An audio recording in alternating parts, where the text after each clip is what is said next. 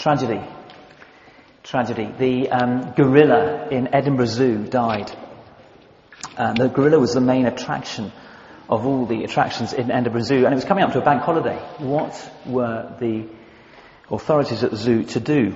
And so they put out an ad for someone to come and be, over the bank holiday at least, the gorilla at Edinburgh Zoo. They hired a full-sized costume and put an ad. And Paddy and Murphy both applied for the job, and Paddy was successful and got the job of being the gorilla inside a full-sized gorilla suit at Edinburgh Zoo for the bank holiday. And Paddy took to the role. Into the cage he was, and all the sort of different bits and pieces are around. There was bars to climb on and sort of bananas to eat and things like that. But the thing he loved the best was this great big tyre suspended on a long rope on which he could swing backwards and forwards, and the crowds flocked. They loved the new gorilla. Seemed to be so much more active and alive than the previous gorilla that just sort of sat in the corner and stared you out. And so here's this gorilla swinging to and fro, higher and higher until, oh no, he just loses his grip on the rope right at the peak of the swing and flies off the tyre, somersaults through the air and lands in a rather undignified clump in the next door cage, which belonged to the lion. And the lion, which had been asleep up until then, was awoken by this new arrival, and with a sort of big paw lazily wiped away the sleep from its eye, woke up and saw there, in the middle of the cage, what he took to be his next square meal, and rises himself to his full height and begins to paw his way over to the gorilla, whereupon Paddy lost his nerve. And seeing this lion walking towards him, salivating at the mouth, he begins to shout, "Help! Help! Get me out! Get me out!" Whereupon a voice emerges from inside the lion. "Paddy, stop your squealing or you'll lose us both our jobs." You're very kind to laugh. I'm sure you've all heard that joke before. It's a new one, is it? Yeah, Indian he turned into. The reason for that joke is, I guess, a sort of slightly cliched question. What makes a gorilla? Is it what appears to be on the outside, or is it what's on the inside that makes for a real gorilla, or we could say lion? And in a sense, that's been our sort of one of the questions that we've been presupposing through this course. What makes a genuine Christian? Is it the outward appearance? Is it the fact that we might attend church meetings on a regular basis, or read the Bible, or even pray? Or is it something deeper and more intrinsic to our very being? What lies on the inside that counts? And we've been looking at the person and work of the Holy Spirit in that regard. Just a quick recap. It's been a couple of weeks now. Week 1 we were looking at the Spirit as the presence of God, and closely allied to that was this sense of the Spirit as a power or energy, breath, ruach in the Old Testament, in the Hebrew, or pneuma is the most frequent word used for the Spirit in the New Testament, from which we get pneumatic drill, the power drill. And so this idea of breath or energy of power, and although nowadays the idea, the term the Holy Ghost, the traditional term for the Spirit, is perhaps thought to be a little bit misleading, perhaps, post-Scooby-Doo. Pre-Scooby-Doo, a person's ghost was thought to be that was the spiritual energy that resided within the flesh and blood. So it was a sort of healthy term, in a sense, for the life of a person. And, to give up the ghost is to give up life, if you like. And so we've seen that the Spirit, all the way through Scripture, was this energy, this power behind the universe. He was there in creation. He is the one who gives human beings their ability to be alive to God. That God breathes in the breath of His life, if you like, to this form that He makes, and the man became a living being. And in Judges we read, I didn't mention this, but just it's worth noting in passing, that the Spirit is detailed as coming to particular people at particular times. So, for example, if you're taking notes, you might just want to jot down and look up later. In Judges 6, verse 34, the Spirit comes to Gideon in his weakness, and he is strong enough to trust God and to overcome the Midianites with his tiny army. Or again, the Spirit is detailed as coming on to Samson, who, when he was bound, remember he had his hair cut, he lost his strength, and the Philistines eventually bind him.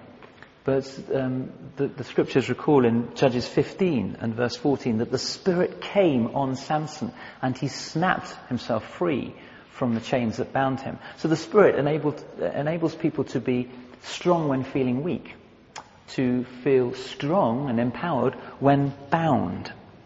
And all the way along we see the Spirit's work is this sense of energy, of life, of dynamism. We see it in Luke chapter 1. Look at the number of times, a bit of homework. Read through Luke chapter 1 and mark the number of times, given the silence of 400 years or so between what we have as the Old Testament and the advent of Jesus. Mark how many times the Spirit is mentioned around the events of Jesus' birth. Clearly there's something of a recreation that's about to take place in the birth of this boy, Jesus. And the Spirit is everywhere. John the Baptist and Mary and Elizabeth. And again, he's mentioned specifically. Notice how at a time of potential weakness for Jesus, the temptation in the wilderness, I've written a bit about this in the newsletter, it's the Spirit who leads Jesus into and out of the wilderness. It's in the strength of the Spirit that he's able to resist the devil. The writer of the Hebrews details that Christ's sacrifice for our redemption was done through the eternal Spirit, Hebrews 9 and verse 14. So the Spirit was there, kind of again another Trinitarian reference, at the cross, enabling Christ, giving him the power, the strength, the ability to go through the horrific sacrifice on the cross. It's through the Spirit that we're born again. It's through the Spirit that we live. So the Spirit, this sort of energizing, empowering presence of God in our lives. And we saw the second week, when's that, 3 weeks ago now, salvation as being, if we're going to look at it in a fully orbed and a sort of holistic way in the Bible, salvation is in Christ and by the Spirit, that we are, if you like, we experience a positional reality through Christ. We are no longer slaves. And it's by the Spirit that we recognize our ex-slave status is indeed translated into sonship. So there's a positional reality in Christ and an experienced reality in the Spirit. And then we saw just 2 weeks ago, the last session we had, in answer to the question, well, how do we live now? Spirit-filled living, Mark 1, if you like. And we looked at Paul's command in the letter to the Ephesians to be full of the Spirit, to go on being filled with the Spirit. Because the Spirit has come as a, if you like, a deposit or a down payment, a first fruits, guaranteeing what is to come. He guarantees now, and we can experience and know now, that the end time, the eschatological or end time promises are fulfilled now. The Spirit has brought something of the future into the present, and we can know that for ourselves now. And so the kingdom of God, and the kingdom of God is just anywhere where God is kinging it. The kingdom of God, be it in the heavenly realms, be it on earth, be it under the earth, wherever it is, the kingdom of God has begun. And the church, the gathering of called out ones, Christians, people full of the Spirit, where we see it sort of manifest in a way that we can recognize. Human beings together, marking this new life, this new energy, life in the Spirit.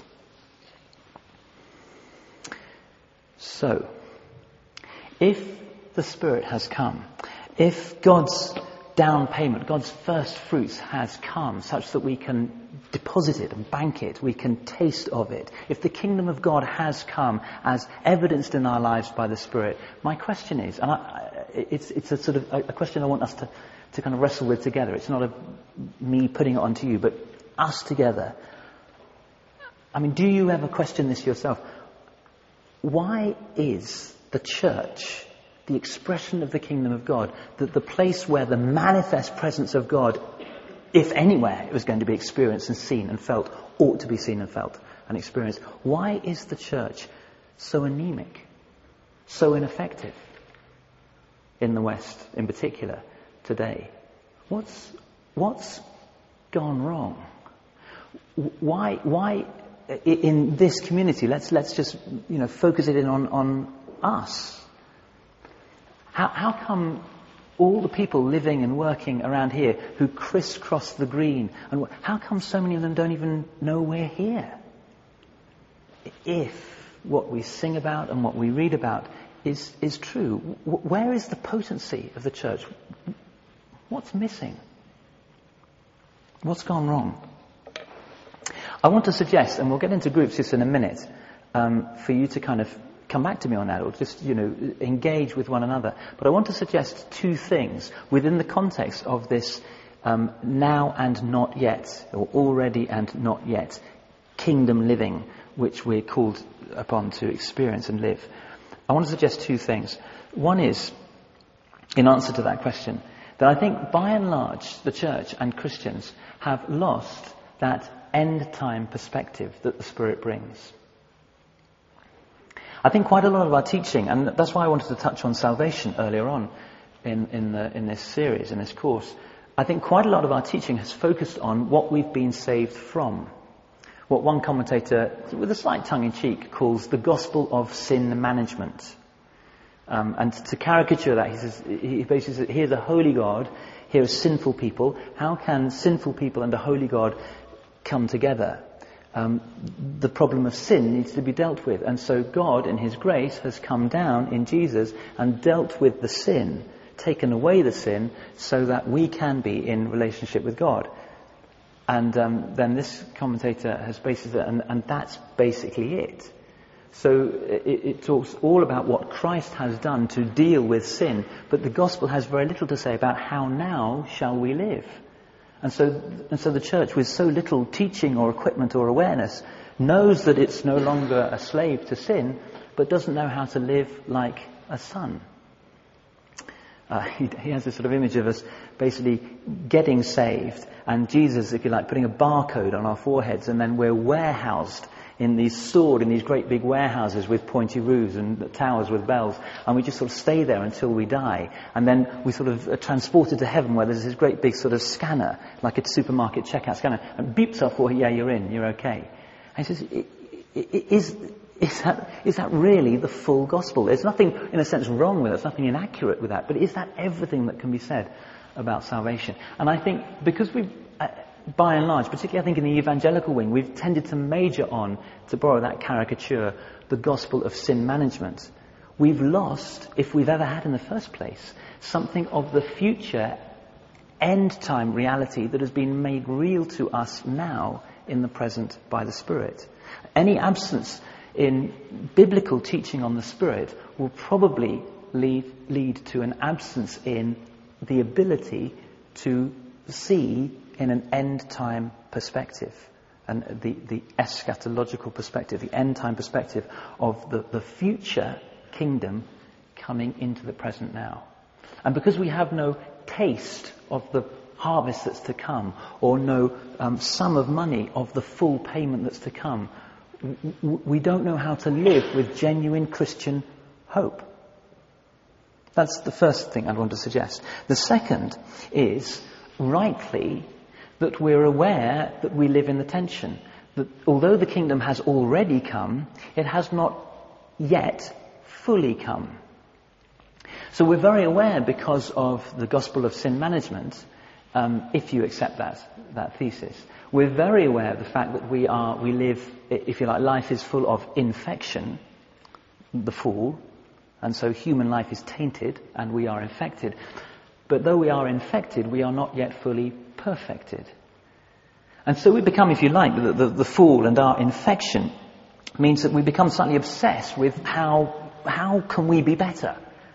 And and again, here's where I want to sort of kind of focus it down to the last 150 years or so, with the rise of, if you like, individualism and a kind of rationalism.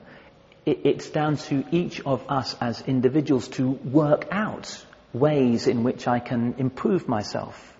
Self-improvement. I mean, how many books are there or courses are there? If you go to the local cafe and look at all the leaflets for some kind of self-help, self-relief, self-therapy, where I measure myself or seek to improve myself as an individual against some kind of prescribed criteria for wholeness.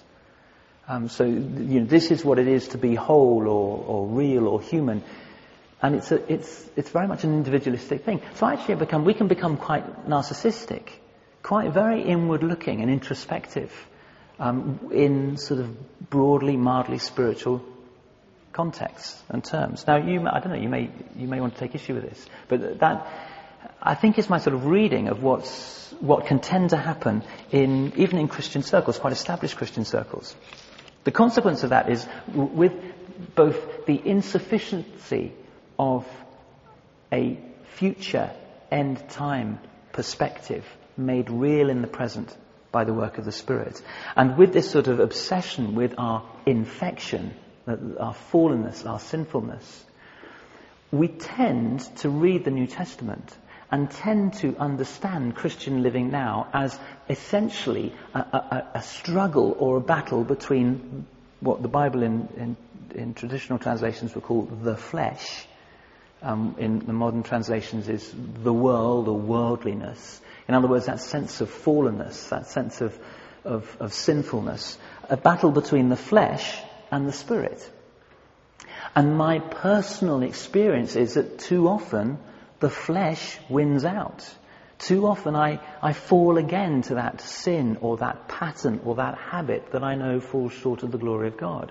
And so I tend to reduce my personal lived out experience of Christianity as an ongoing battle between the flesh and the Spirit.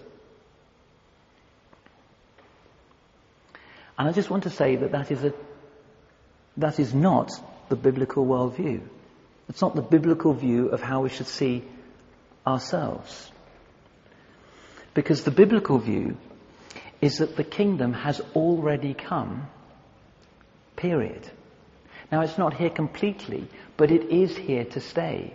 And therefore, if we are in Christ, we enter into the kingdom. If we're in Christ, we are baptized in the Spirit. Those are one and the same things. I don't want to argue biblically. I know there is a Pentecostal line of theology that would argue separately, but that's another discussion.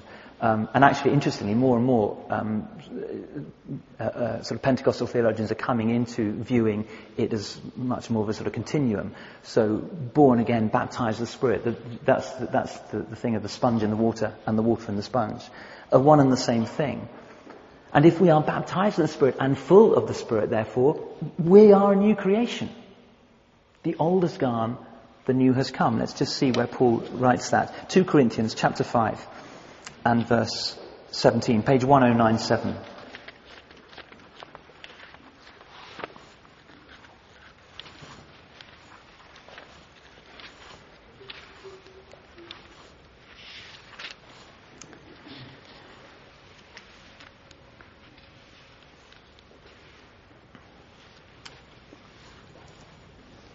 Let's go from right at the top of the page, verse 15. And he died for all, Paul writes, that those who live should no longer live for themselves, but for him who died for them and was raised again. So from now on we regard no one from a worldly or fleshly point of view. Though we once regarded Christ in this way, we do so no longer. Therefore, if anyone is in Christ, the new creation has come. The old has gone. The new is here. And that is symptomatic of a number of passages that we could turn to. I've put references there. Galatians 2:20, Paul, in a sense, his autobiography. I've been crucified with Christ, and I no longer live. My old way, the flesh, the soul, the flesh life, the way of the world, has died with Christ. The life I now live, I live by faith in the Son of God, who loved me and died as I can't remember the end of the verse, but died as a sacrifice for me, something like that. I have been crucified. I used to live one way. I now live another. And Paul and the other New Testament writers know nothing of this kind of struggle between kind of worldliness and spirit living. If you are born again by the Spirit of God, then you are a new creation. Now, I want to pause there just a minute, because this, I don't know whether this is challenging or not. Maybe that you're just going tick, tick, tick, yep, absolutely right. But I think one of the things it's important to realize for us is that every single one of us, every single person in the world has a theological starting point. The atheist, his theological starting point is, or her theological starting point is, God does not exist. There is no God. Well, that is a statement about God. It is non-existent. And that's their starting point. So their next few steps marching into a worldview are from that centering premise. Or the agnostic is one whose gnostic knowledge are without. So without knowledge, you can't be certain. I'm not sure. And that's their theological starting point. I can't be certain. Maybe, if I step here, maybe I'll walk into the light. Or maybe I'll walk into the dark. Don't know. But that's their starting point. For the Christians in Corinth, if we get time we might look at this in a bit more detail next week, their starting point, to caricature it slightly, was that heaven had come.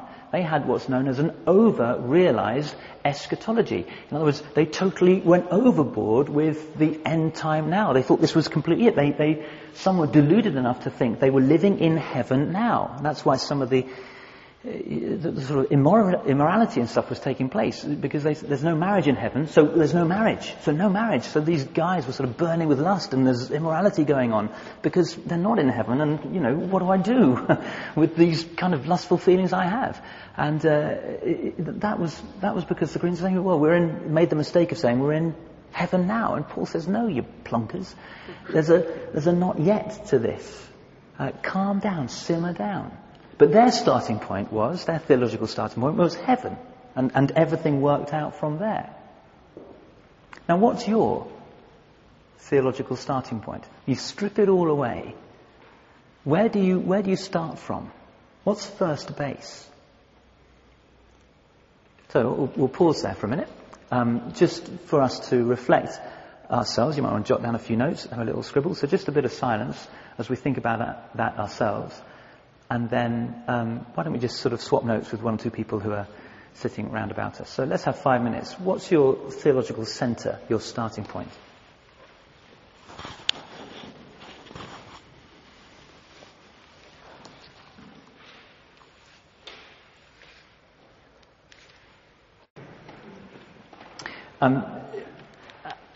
And my contention, just to recap that a little bit, and I'm sorry if I've been a bit long-winded, and I hope it's been clear, but my contention, and again, you can shoot me down on this, you may disagree, but my contention is that broadly in the evangelical church,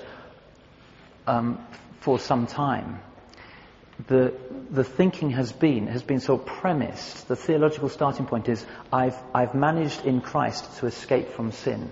Sin is the piano, black. Okay, so in Christ I'm sort of getting away bit by bit from sin. I'm incrementally becoming more and more of a Christian, if you like, as I grow in my salvation. But the reference point is escape from sin. And I want to argue that actually Paul would have seen salvation as that in part. That's part of the story. It is indeed redemption, buying out of slavery. It is indeed justification, being declared righteous before God. But that isn't the centre for Paul. Whereas I think in some evangelical circles, justification by faith is the centre for the New Testament writers, ostensibly Paul. And I think for Paul, the centre is much nearer the end time promises of God have been made real to us now by the Spirit. So I'm being drawn to the future. I'm not escaping from the past. I mean, and when I polarize it like that, I'm not. If I emphasize A, that doesn't mean I don't believe in B. It's both and. But to write something of what I perceive to be an imbalance, and again, this may be my perception, and you may disagree with me. I think there's an onus on us to really get into what Paul is saying about the end time reality of the Spirit. Now, for sure, there is the not yet of the kingdom. We're not yet there. Paul, for example, and this is in the notes, Philippians 3 and verse 12, just leading up to that, he says, Philippians 3 and verse 7, page 1115, if you want to look at it. Whatever were gains to me, he's talking about his credentials as a zealous and pious Jew. But whatever were gains to me, I now consider loss for the sake of Christ. What is more, I consider everything a loss because of the surpassing worth of knowing Christ Jesus my Lord, for whose sake I've lost all things. I consider them garbage, that I may gain Christ and be found in him, not having a righteousness of my own that comes from the law, but that which is through faith in Christ, the righteousness that comes from God on the basis of faith. I want to know Christ, yes, to know the power of his resurrection and participation in his sufferings, becoming like him in his death, and so somehow attaining to the resurrection from the dead. Not that I've already obtained all this, or have already arrived at my goal, but I press on to take hold of that for which Christ Jesus took hold of me. You see the orientation, he's clearly not yet. Not that I've attained all this, but that's where I'm heading. I'm looking towards what God in Christ has already revealed for me. So Paul and the other writers knew nothing of this sort of sense of, if I don't look out, I'll sneak back into flesh. If I'm not on my guard, if I don't try hard enough, I'll sneak back into sin. This sort of sin spirit kind of axis. It was clear that the line had been completely drawn under Torah or under law observance, under the old way of being the people of God, completely smashed by the new way, which is life in the Spirit. So Romans 8, these will be familiar verses to you.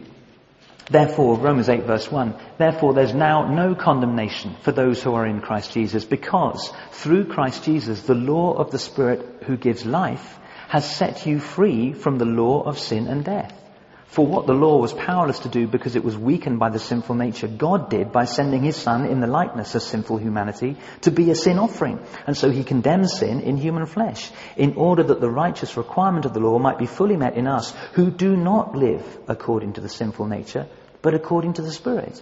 Those who live according to the sinful nature have their mind set on what that nature desires. But those who live in accordance with the Spirit have their mind set on what the Spirit desires. You can't have both.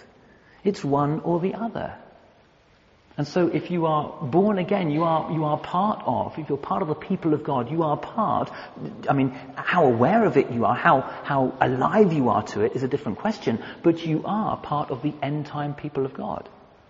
So to come back to the ineffectual witness of the church, the question is, the ultimate question, I put it to you is, how should we live as those people? How should you and I live as God's end-time people, future people in the present now? That, it seems to me, is the real question that's tagged onto Spirit-filled living. Given that we live in the not yet, given that we live amidst infection, how are we to begin to live out and work out, by God's help, our perfection within that context, within the tension of the not yet, but the now? So two convictions, here they are in the sort of italic bold and the hash points there. Two convictions that I think run right at the core of the New Testament understanding of what it is to be alive in Christ. One is that there is a tension of living in the already not yet of the kingdom of God. It's just a tension that we need to acknowledge and recognize and live with. But secondly, the conviction of the total sufficiency of the Holy Spirit for living in the not yet. The total sufficiency of the Holy Spirit for living in the not yet. That is, if you slice the New Testament writers open, that is what bleeds from their core. We have everything we need in Christ and by his Spirit to live as these end time people. To be the first fruits, to be the deposit for the way. It was ever thus. That's what God promised to Abraham, wasn't it?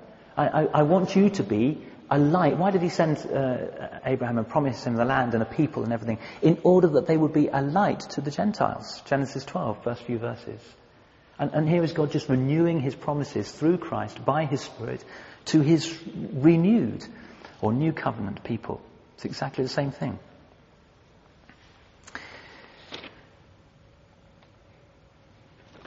So how do we live in this tension?